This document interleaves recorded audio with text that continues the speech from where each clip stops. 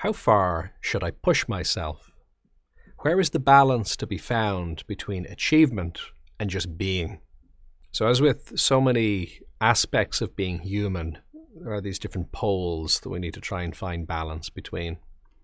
And it is a genuinely tricky thing because, you'll hear people praise the merits of getting out there and achieving things and getting things done.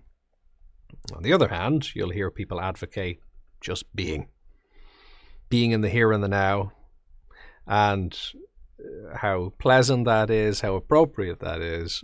But at first glance, those things can seem to be at least a little bit in tension. Which is it? Are you supposed to get out there and achieve things and make things happen? Or is it just enough to be where you are and how you are at the level you're at right here, right now? So, as with a lot of these things that seem to be in opposition, they don't necessarily have to be when you fall down to a deeper level. You can certainly draw on them as kind of different energies, different trends, different tendencies, different patterns, and it's useful to do that. And you'll notice that you probably do that yourself during the day. Sometimes you notice that I could be doing a bit more right now. There's room for being a bit more action-orientated or pushing things forward. However, at other times, you'll notice that you've just been doing too much. You just feel the need to stop and just to be a bit more. So having different labels for these things like achievement or stopping or just being is kind of useful, because we do need to pick out those different tendencies.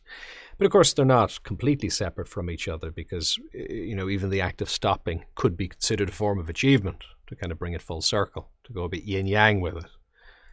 Because stopping itself is rest. Rest is definitely a form of achievement. And of course, not only is it a form of achievement by itself, but it's going to be something that then contributes to other things that you will actively go out there and try and make happen in the world. So without that rest, the kind of typical, stereotypical achievement, climbing the mountain, achieving the goal, spearheading the initiative, that sort of stuff only comes because of the space that you give yourself from stopping. So if you look at it in that way, you can see that they are intricately connected with each other. But another consideration here when it comes to pushing ourselves or not is this distinction between outcomes, where you think you want to be, and process, which is kind of the act of getting there. There's different descriptions for this, different models. Sometimes the journey and the destination, that's a common description of it. Process and outcome, goals and the present moment. Different ways you can deconstruct it.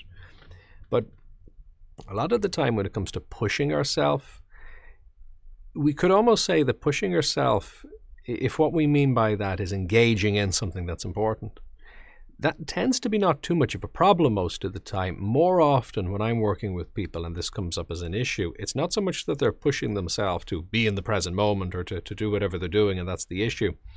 The issue is either because of a lack of balance, as I just mentioned. They're not using joined up thinking maybe, and they're not recognizing that rest is also something that is part of the achievement process. And of course, achievement equally then is something that is a way of kind of stretching your system, what actually helps with the rest. So they're interconnected. So maybe they're not being balanced in that way. But another really common issue here when it comes to pushing yourself and that being a problem is they're focusing too much on the destination and not really on the path or the journey to get there. And that causes a lot of problems because we're kind of beating ourselves up for not being somewhere where we think we should be. Now, again, somebody could say, well, do you not need a kick sometimes? But probably we don't need a kick. But if we do need a kick, or if we need something like a kick, it's probably a kick towards being on the path rather than being at the destination. Just think about it literally.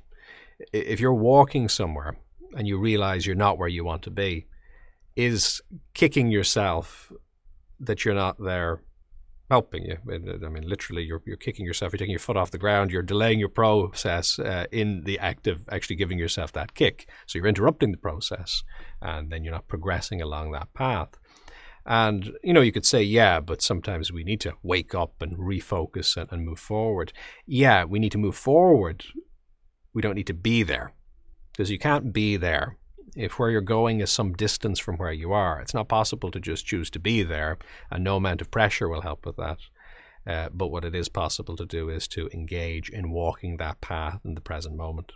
So that, I think, is the issue a lot of the time. So yeah, it is true. We do need to wake up every so often and realize that maybe we're not where we could be, and there are definitely destinations that it makes sense to move forward in.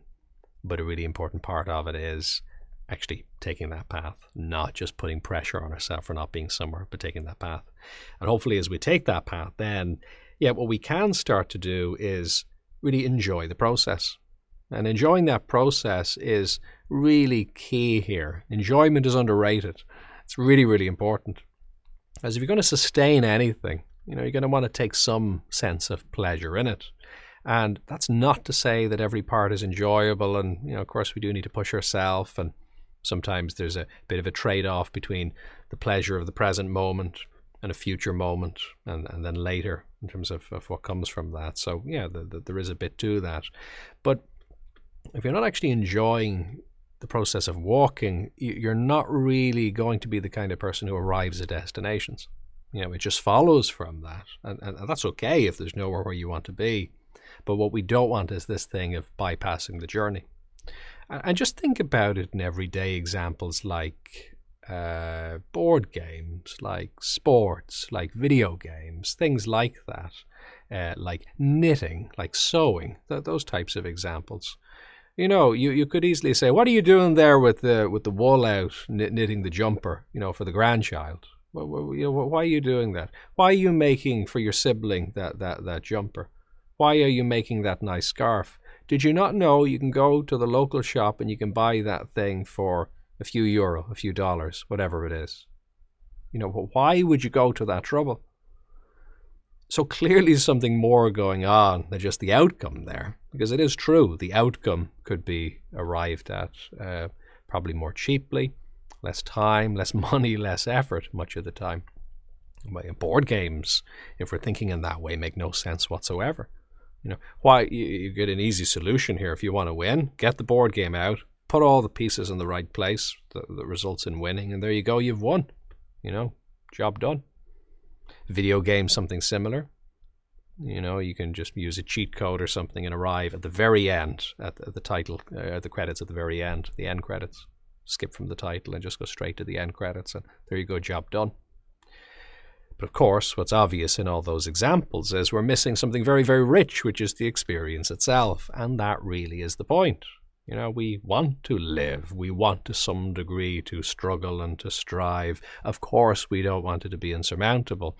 But again, the thing that is usually insurmountable is the feeling of the need to be somewhere other than where we are. So if we can get back to the process itself, well, that's something that's readily available to you. There's always going to be process. You may have more or less tools in a given moment. You may have bigger or smaller goals as to where you think you would like to be. Those goals are useful, though, because they give you information as to what to do in the present moment. And hopefully that's something you can bring your attention back to then, is the here and now, and, living in the present deliberately and hopefully at least semi-enjoyable way. If you found this valuable, do like, subscribe, and share. And what's your experience? Do you have any questions or topic suggestions? You can contribute in the comments, on social media using hashtag BodyMindSelf, or on jfl.com.